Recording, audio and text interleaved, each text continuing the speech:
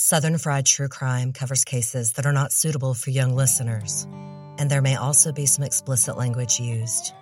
Listener discretion is advised. Thanksgiving is about family. It's the time of year we come together, make too much food, and celebrate the ties that bind us. Usually, it's a happy holiday, filled with tradition and a chance to see relatives we don't see every day. But for some families, Thanksgiving can be fraught with tension. Because sometimes, those ties are holding together the facade of a happy family. It's a front you put on. You smile for pictures around your perfectly decorated table. Tempers flare, liquor loosens the tongue, and the truth comes hatefully out. In Chester, Virginia, on Thanksgiving of 2017, a youth minister did the unthinkable to his family. This wasn't one of those families where the hostility was obvious. From all appearances, it looked like a happy marriage, with grown children who seemed close. What happened that Thanksgiving night seemed sudden, shocking, and horrific. Because it was an annihilation. But there were secrets in that family. Police had been called to that house many times before. And Christopher Gattis, youth minister and family man, wore a mask. Only those closest to him knew what he really was, and they paid the price. Welcome to episode 78, Thanksgiving Triple Homicide, youth minister and murderer Christopher Gattis. It was around 11:30 p.m. on Thanksgiving night when Chesterfield County Police responded to a call from an alarm system from a home on Dogwood Circle in Chester, Virginia. A silver-haired, 58-year-old man sat on the front porch steps. A kitschy sign hung over his head that said, "Welcome to the porch." There was a young man lying dead 3 feet away from him. As the first officer approached the house, Christopher Gattis said, "He threatened me." The officer ordered Gattis to lie face down on the ground with his hands behind his back. He cuffed him and then walked over to where the young man lay. He pulled up his shirt and saw that he had been shot multiple times. The officer said he was unresponsive. Then he asked Christopher Gattis how many people were shot. Gattis said 3. There were 2 more in the house. The officer asked him why. Christopher Gattis said, "They kept threatening me. They threatened to kill me." The officer then read him his Miranda rights, but Gattis kept talking. He said they're all probably dead. They all came after me. But if they all came after him, why were they all shot in the back? I'm going to pause now for a short commercial break.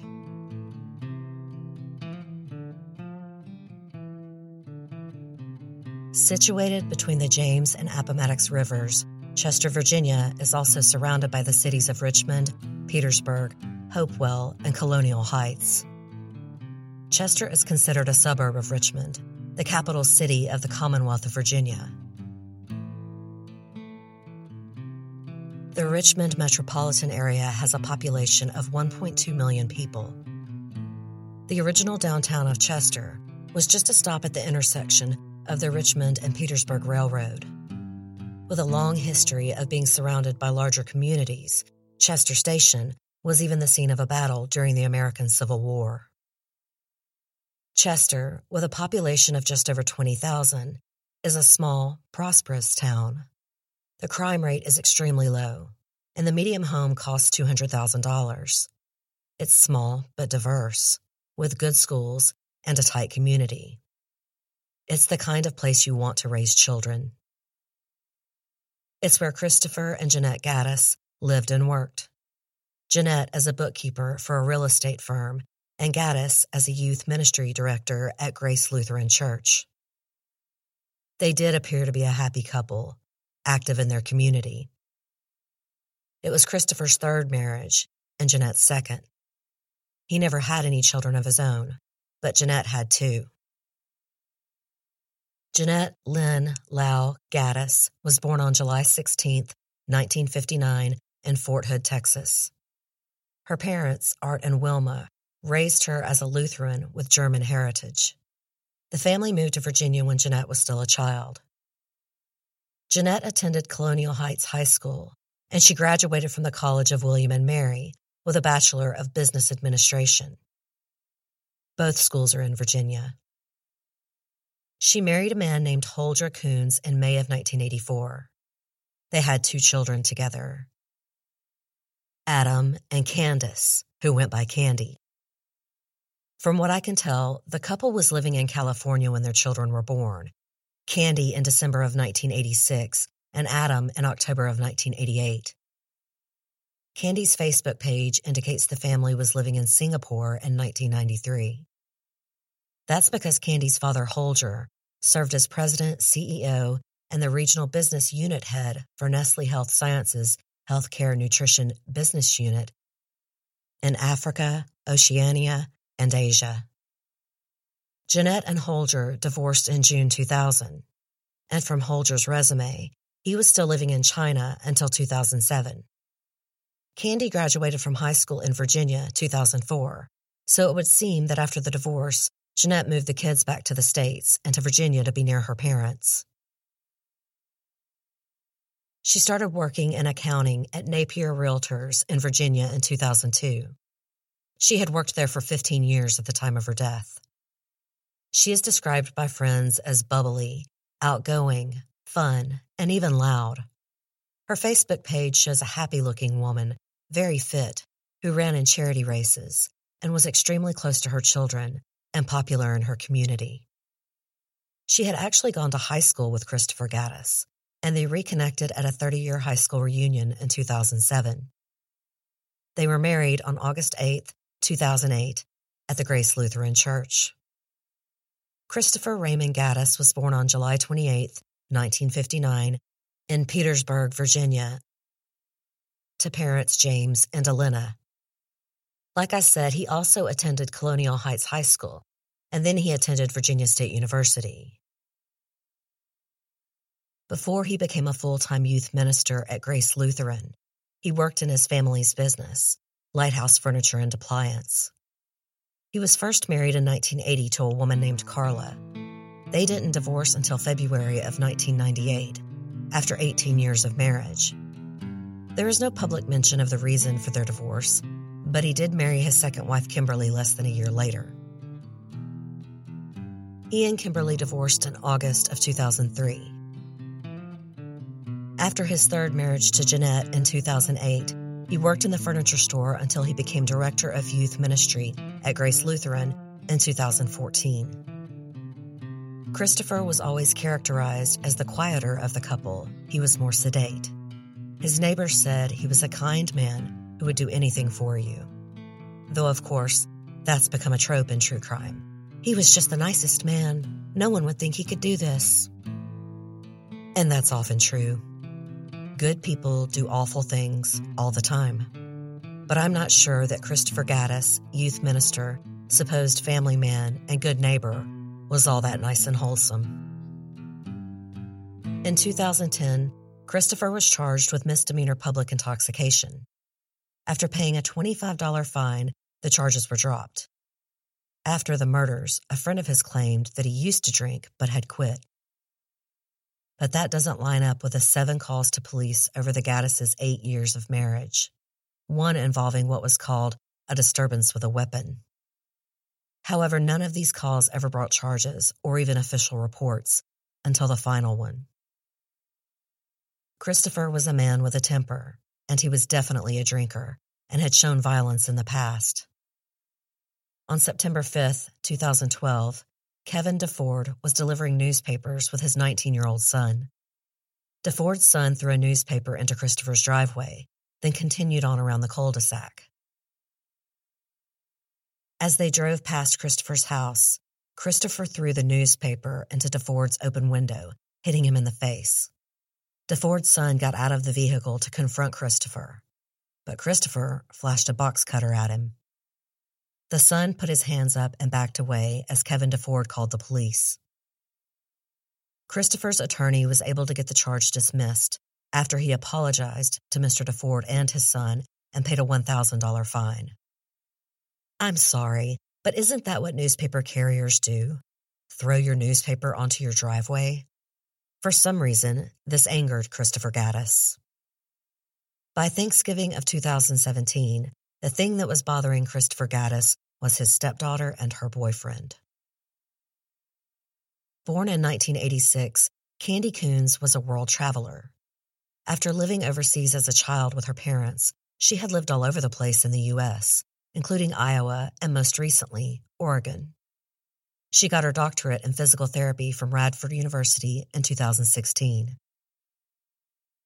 She then won a 3MT Judge's Choice Award and went on to compete at the Conference of Southern Graduate Schools. It's an event where graduate students present speeches about their research and its significance to a layperson in just 3 minutes, using only one presentation image. It's safe to say that Candy was a high achiever. Her Facebook is also filled with many happy photos, beautiful pictures of her snapped all over the world. She was a pretty brunette girl with bohemian style. She had several piercings and a sleeve tattoo, and she had a little dog she adored named Toby. Her boyfriend was Andrew Ellis Buthorn. He was born March 18, 1981 in Olympia, Washington. Andrew graduated from Olympia High School in 1999. He went on to graduate with a major in history from Marymount College in Arlington, Virginia. He went back to Washington, where he got his doctorate in physical therapy at the University of Puget Sound. Andrew loved playing sports, particularly golf, and his Facebook page shows his passion for golf and playing guitar, riding his bike, coffee, and craft beer. In an interview, Andrew's grieving father described him as, quote, a Civil War buff who was unique, egg-headed, outgoing, caring, funny, kind, and someone who wanted to serve his fellow humans. Though they had lived in Virginia around the same time, Candy and Andrew met in Eugene, Oregon, at a continuing education workshop. He seems a bit bohemian too, and they looked like a really sweet couple. He and Candy both became traveling physical therapists on contract with AMN Healthcare. In both Andrew and Candy's obituaries, they are described as the love of each other's lives. They started dating in March 2017. Andrew's mother, Nancy, said after their first date that they were like two peas in a pod. Nancy even said she was really attached to Candy. She said the couple were smitten with each other and would light up when the other one walked into the room. Nancy told reporters that she knew Andrew and Candy would have gotten married. In September, Andrew and Candy moved to Virginia. They planned to look for jobs as they did traveling physical therapy. It's not clear where they were living at this time, though they later moved in with Candy's mother and stepfather in November. It was originally only supposed to be for a few days, but it took about 2 weeks, and according to an interview Andrew's family later gave, he had found a job at a nursing home in Winchester, Virginia. He told his family he had moved out of the Gattis home. Andrew's mother said he had driven back to spend Thanksgiving with Candy and called his family in Washington that day. He told her that he and Candy next planned to move to Yuma, Arizona for their jobs. His parents were thrilled because they own a winter home in Arizona. Andrew's mother said that when she talked to him on Thanksgiving, he said that he was having a great time, that he was helping out around the house and had painted the fence around the Gattis home.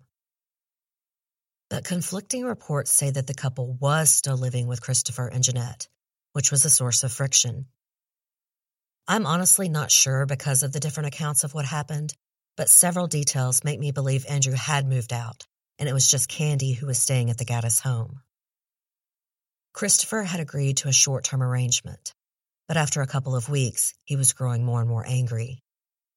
And he always got mad if Jeanette's children stayed longer than a few days. Candy's younger brother Adam didn't live there either, but often visited. I'm sure Andrew just didn't want to involve his parents in that drama, He didn't want them to worry. That's why he was so upbeat in his call. Or maybe, like Candy and Jeanette, he was choosing to ignore Christopher's hostility. Because of their chosen careers as traveling physical therapists, I don't think Andrew and Candy meant to stay long in Virginia.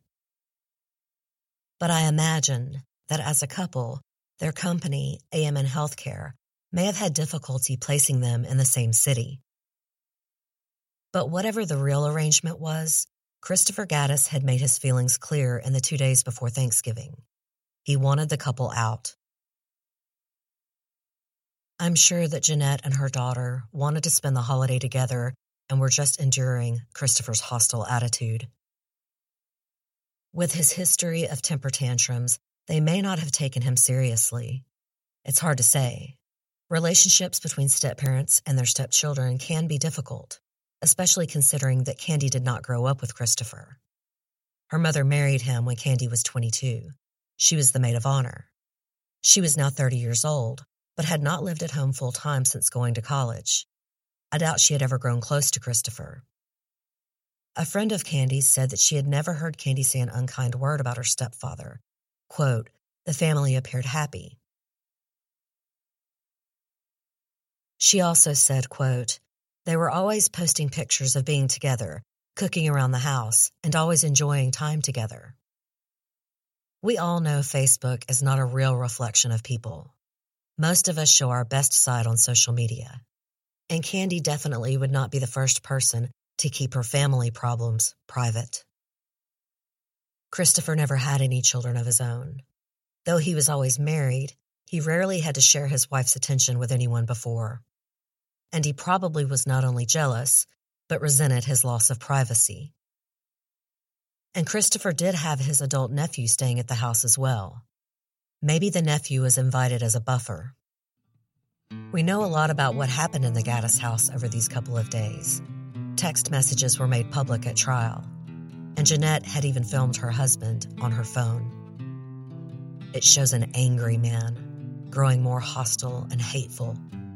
And though Jeanette thought she had taken a step to be safe, she was wrong. I'm going to pause now for a final word from our sponsors. The temperature in most public places is only comfortable for about 80% of the population. Everyone's comfort level is different. In your office, you probably freeze or you're sweltering. And not feeling thermally comfortable can lead to lost productivity and can leave you feeling mentally exhausted. EmberWave is the first wearable device that helps you feel cooler or warmer at the press of a button. You wear the EmberWave like a watch with a face on the inside of your wrist. It uses a thermoelectric module to cool you down or warm you up. It's proven to reduce stress and improve sleep by activating the interoceptive regions of the mind that control social and emotional pleasure. Remember getting overheated as a kid and your mom would run your wrist under cool water at the sink? Well, that's how EmberWave works. You just press activate when you need a burst of heating or cooling wherever you are. Ember pairs with your mind and body to make you feel more comfortable in minutes. Use Ember when you're trying to fall asleep, after a workout, and definitely in your office. I am always freezing on airplanes, so I use Ember when I travel and feel a remarkable difference when I press activate. Ember is offering my listeners $60 off. To get this limited offer, go to embrwave.com/SFTC and the discount will automatically be applied at checkout. That's $60 off your order today. Go to embrwave.com/SFTC. With the holidays just around the corner, there's one gift that thousands of moms are calling the best gift ever. I really love to give personalized gifts, and I often give frame photos of my kids to family. This year, I've got something really special for the grandparents. Skylight Frame is a touchscreen photo frame you can update instantly by email from anywhere, and you can preload it with your favorite photos for that perfect personalized gift. It only takes about 60 seconds to set up and connect to your wireless network, so it's basically plug and play, and everyone in the family can email photos to the frame and they will appear in seconds. Tens of thousands of families use Skylight to stay connected. Skylight Frame has a gorgeous 10-inch touchscreen and you can swipe through the photos with your finger. It's a black frame with a white mat, so it looks as stylish as any real photo frame and is a beautiful addition to any home. And Skylight frames come with 100% satisfaction guaranteed. If you don't love your Skylight, they will offer you a full refund. I'm excited to see the look on Nana's face when we plug in her Skylight frame. She is going to be delighted. As a special special holiday offer, you can get $10 off of your purchase of a skylight frame when you go to skylightframe.com and enter the promo code CRIME. That's right. To get $10 off your purchase of a skylight frame, just go to skylightframe.com and enter code CRIME. That's SKYLIGHTFRAME.com, promo code CRIME.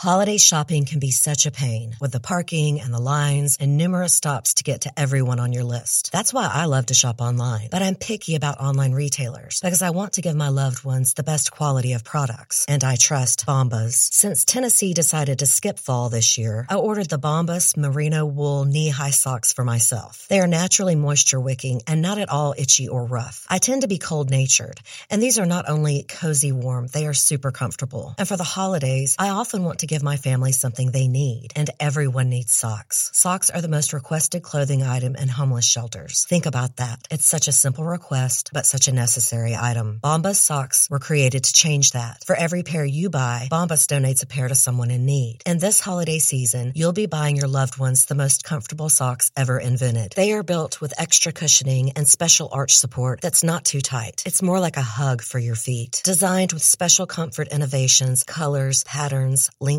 and styles, Bombas are perfect for the whole family. Even your pickiest relative will love these socks. And since Bombas gives a pair of socks to someone in need for every purchase, you're really giving two gifts. Go to bombas.com/southernfried and get 20% off any purchase during their big holiday sale. It goes through November 18th through December 5th. That's bombas.com/southernfried for 20% off. bombas.com/southernfried. On November 21st, 2017, 2 days before Thanksgiving, Christopher was drinking while the rest of the family played a board game. Christopher came in the room and started yelling at Candy and Andrew. He wanted them out. Jeanette stood up, trying to calm him down, and he shoved her, and then he pulled back his fist as if he was going to punch her. Christopher's nephew, whose name has been withheld publicly, got in the middle and stopped his uncle from hurting Jeanette. After this fight calmed down, Jeanette went and got Christopher's gun and gave it to his nephew who was spending the night. She told him, "I'm scared he's going to use this." The nephew left the next morning, taking the gun with him. But the problem was, Christopher Gattis owned more than one gun. Over the next 48 hours, his anger only grew, and he continued to drink. At 6 p.m. on Thanksgiving night, Candy and Andrew were in the backyard hot tub. Christopher again confronted the couple, this time yelling that they had to leave immediately. Jeanette heard Christopher, came running, and tried to step in. But she also recorded Christopher yelling at Candy and Andrew on her phone. And then Christopher began yelling at her, all while she was still recording. After this, Christopher went upstairs to his bedroom, and then he began sending a bizarre series of text messages. At 9:40 p.m., Christopher texted Jeanette, "Please, please stop threatening me. I am so scared. Please leave me alone. I am in fear of my life. I feel you want to kill me. Please let me live." At 9:41 p.m., he texted, "I just want to live. Please, please, oh." Over the next 13 minutes, he texted, "Stop telling me you want to kill me," and "Stop scaring me. I'm so afraid." At 9:58 p.m., he texted, "You're hurting me." At 10:10 p.m., he texted, "Please don't come in my room to hurt me." At 10:27 p.m., he texted, "Please don't come after me. Thanks." At 10:30 p.m., he texted, "You want to hurt me. I'm so scared. You and Candy want to kill me." After all of this craziness, at 10:48 p.m., Jeanette texted Christopher's nephew and said, "He's over the edge. We have left him alone. We'll send you his last text. I think he's doing mind games." At 10:57 p.m., Christopher's nephew replied and said, "What in the world? Please be careful. I don't know what he's doing, but I think you two should stay somewhere else if you can." The nephew texted again a few minutes later. He said, "This is a very strange message. I don't believe he's scared at all. I don't know why he would say that. I won't message him. For Candy, Andrew, and your sake, I really think you two should stay somewhere else. Then at 11:06 p.m., the nephew texted again and said, the more I learn about my family on that side, the less I want anything to do with it. I am reading the text verbatim, and I'm not sure why he kept saying you two instead of you three, unless he meant that Jeanette should leave with Christopher, which would be really strange. The only thing I can think is that this is more proof Andrew really had moved out and was just there for Thanksgiving. And the nephew thought he should go home and Candy and Jeanette should find a place to stay. At this point, Christopher had stopped texting Jeanette. Despite the nephew's urging, Jeanette probably thought that Christopher had fallen asleep. He had been drinking, and she thought she had taken away his gun. It was Thanksgiving night. I'm sure they were all relieved that Christopher went to bed without further drama. By 11:15 p.m., Jeanette, Candy, and Andrew were hanging out in the kitchen playing a board game. But Christopher was awake, and he grabbed his Taurus .45 caliber semi-automatic pistol and 3 fully loaded magazines. Then he went downstairs to the kitchen. They all saw him coming and jumped up, trying to run. He shot Jeanette first, then Candy. Andrew managed to run out the door, but Christopher chased him, shooting him in the back. Outside, he shot him twice in the stomach. When the smoke cleared, Christopher had emptied the gun's 11 rounds. 1 fully loaded magazine was left on the kitchen floor, and a third was still in Christopher's pocket. After killing Jeanette, Candy, and Andrew, Christopher called his home alarm company and told them to send police, but he didn't say why he needed them.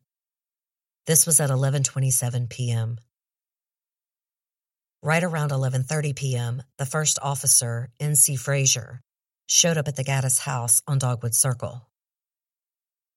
Frazier didn't know exactly what he was showing up to. He just got a call from the alarm company. He found Christopher sitting on the front steps. Andrew was lying dead only 3 feet away from Christopher. In the officer's body cam footage, you can see Frazier approaching the house using a flashlight to guide him. The camera footage shows Andrew, with steam coming from his body due to the cold, lying face up on the lawn in a blood-stained t-shirt. As Frazier approached the house, that's when Christopher said that Andrew had threatened him. As I said in the opening, the officer had Christopher lie down on the ground and handcuffed him, but he didn't read him his Miranda rights right away.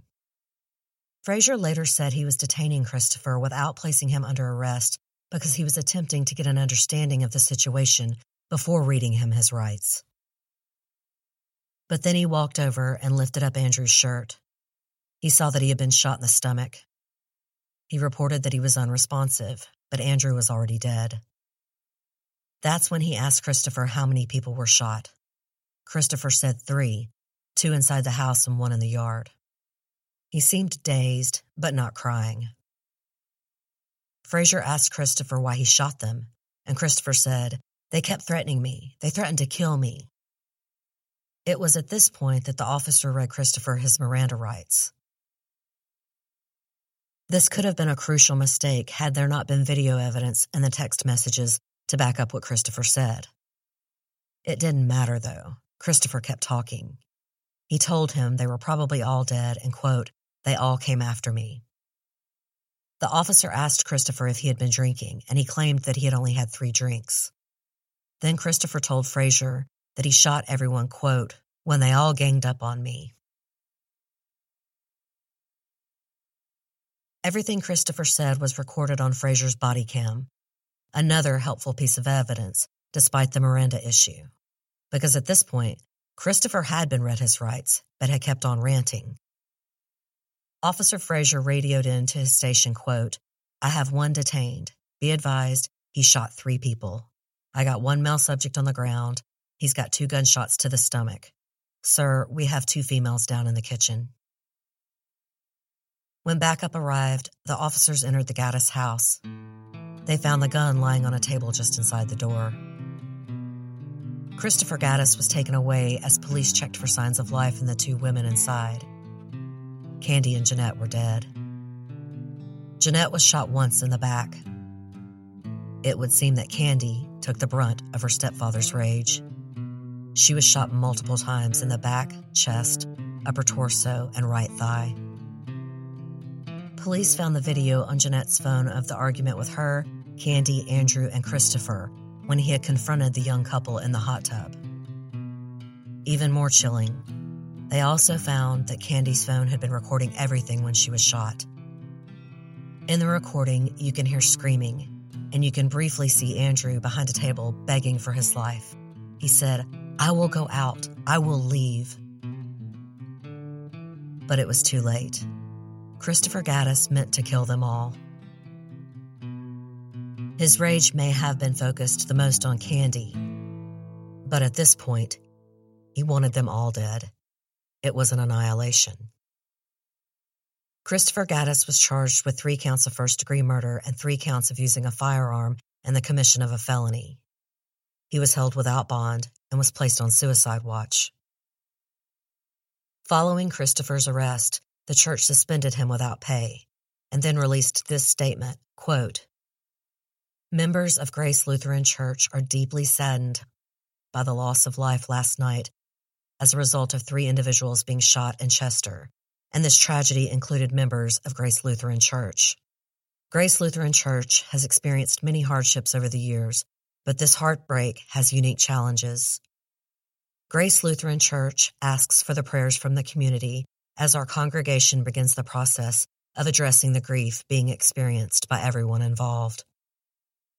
When Jeanette's son and Candy's brother, Adam, was told of his mother and sister's murders, Adam said he began connecting the dots after he was over the initial shock. He said, quote, "It's almost like I already knew what had happened and by whom. There was something deep down that was not surprising." Jeanette and Candy's funerals were held at Grace Lutheran Church on December 2nd, 2017.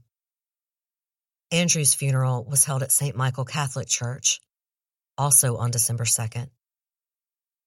During pretrial hearings on June 25, 2018, Christopher's defense made a motion to suppress incriminating statements he had made to the first police officer on scene. The defense said that whatever Christopher told Frazier before he was read his Miranda rights should not be allowed into trial evidence. The prosecution argued that, quote, "In an emergency situation, a suspect can be handcuffed and placed in investigative detention prior to an officer reading a person his rights." The judge ruled in the prosecution's favor. At trial, the prosecution laid out the timeline of the days leading up to the murders, as well as the events of Thanksgiving Day. The prosecution theorized that Christopher planned the murders and sent text messages to Jeanette, Candy, and Andrew to make it seem like he feared for his safety. Christopher's defense attorney said he admitted to killing all 3 victims, but he killed them out of self-defense. The attorney submitted a photo of bruises on Christopher's chest into evidence and claimed that the bruises were from Jeanette. He claimed Jeanette assaulted Christopher on November 21st, 2 days before Thanksgiving. Even if that was true, it was 2 days before he murdered her. That's what we call a cooling off period. And this is also what we call victim blaming. But remember, Christopher's nephew was there and knew that Christopher had pushed Jeanette and tried to punch her. He had jumped in the middle of it and stopped his uncle. The bruises could have been from that. After this scene, Jeanette gave the nephew a gun that belonged to Christopher, apparently thinking it was his only gun. And then the nephew left the next morning, rather than staying through Thanksgiving. After that, the defense argued that Christopher's anger built up over 48 hours. His attorney also claimed that Christopher had tried to encourage Candy and Andrew to leave to defuse the situation. Christopher had texted Andrew and said, "I'm sorry you stepped into a bad situation." It would seem that most of Christopher Gattis' animosity was aimed towards Candy. Again, this makes me believe that it was only Candy actually living there, and Andrew really was just visiting. But despite his claim that he was trying to defuse the situation, he was causing the situation. There was cell phone evidence of him screaming at both Candy and Andrew, and of course, at Jeanette. He was in a drunken rage. He was trying to throw the couple out, and he was violent with his wife. His attorney said that after the arguments outside the hot tub, Christopher went to his upstairs bedroom and could hear Jeanette, Candy, and Andrew belittling him outside. But none of the defense's arguments were helping.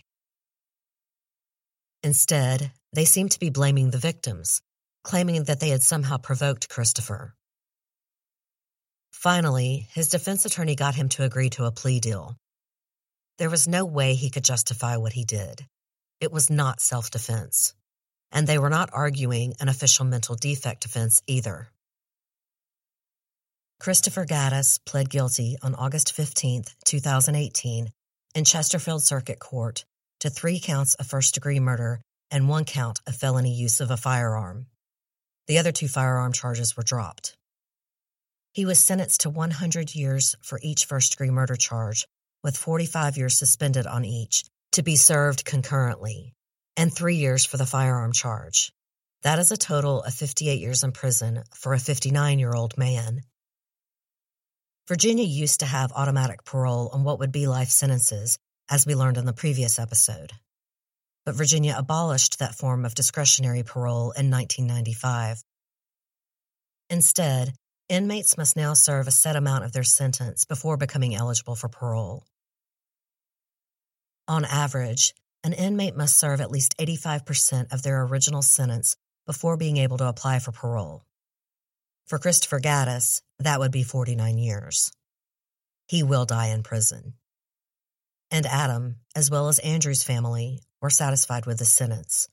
They just wanted justice, and they wanted it swiftly.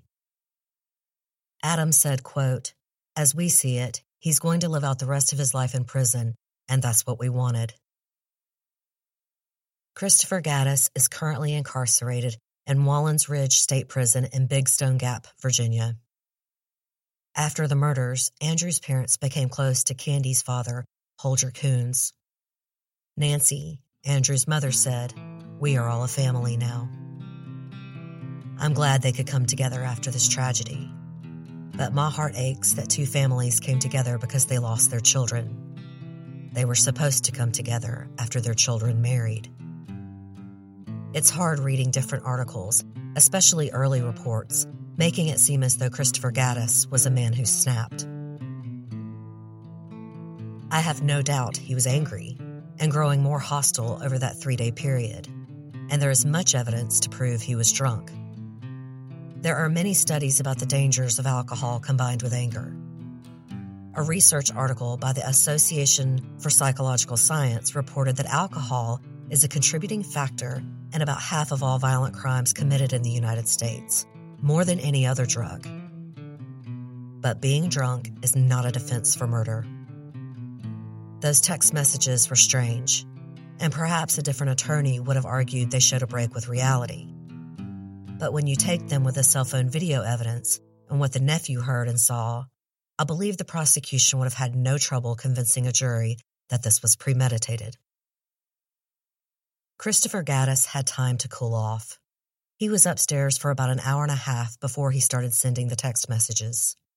Less than an hour later, he came downstairs and murdered 3 people in cold blood. People screaming and begging for their lives, his own wife and stepdaughter. And then he chased down Andrew Buthorn and made sure he was dead. This man was a youth minister. He showed every outward appearance of normalcy. It was only after the murders that the mask was pulled back. People often say the signs are there. Even Adam, Jeanette's son, said in hindsight he could see it, but he didn't see it before. Christopher Gattis kept getting off with a slap on the wrist when he broke the law. And though the police were called to his home 7 times in 8 years, including an incident with a weapon, no charges of domestic violence were ever brought against him. This wasn't the 1950s. Even if Jeanette had asked for charges to be dropped, that would be up to a prosecutor, not her. I can only assume that she called the police before her husband actually got violent. The police probably showed up, made sure everyone calmed down, and the man, who was known as a youth minister of a small town, was probably just told to cool off. And Jeanette may have minimized the situation once the cops showed up. We really can't know. I don't want to sound like I am blaming the police. Christopher Gattis did wear a mask to the outside world. But that mask slipped off in an alcoholic rage on the night of the year when we are supposed to give thanks for our loved ones. Southern Fried True Crime is written and produced by me, Erica Kelly. The original graphic art is by Coley Horner, and Southern Fried's original music is by Rob Harrison of Gamma Radio. Special thanks to Haley Gray for her diligent research on this case. I'm taking off next week to spend time with my family for Thanksgiving. I wish you all a happy and safe Thanksgiving. Please be kind to retail workers if you like to shop on Black Friday, and tip your servers and bartenders generously. These people work hard on the holidays, missing time with their own families. Don't forget to check out my YouTube channel if you're interested. It is still in the early stages, but the last few episodes posted are really cool. It's youtube.com/Southern Fried True Crime. If you enjoyed today's show, don't forget to subscribe and please tell a friend or rate and review on iTunes. I'm also on most large platforms like Stitcher and Spotify. If you're interested in supporting the show, please visit my website, southernfriedtruecrime.com. There you can sign up to be a patron of the show, make a one-time donation, or purchase show merchandise. That's southernfriedtruecrime.com. And if you have any case suggestions, please email southernfriedtruecrime@gmail.com. I cannot reply to every private message on social media, and many get lost. So email is best, and please feel free to reach out. I love hearing from you guys. Until next time, thanks so much for listening. Y'all take care.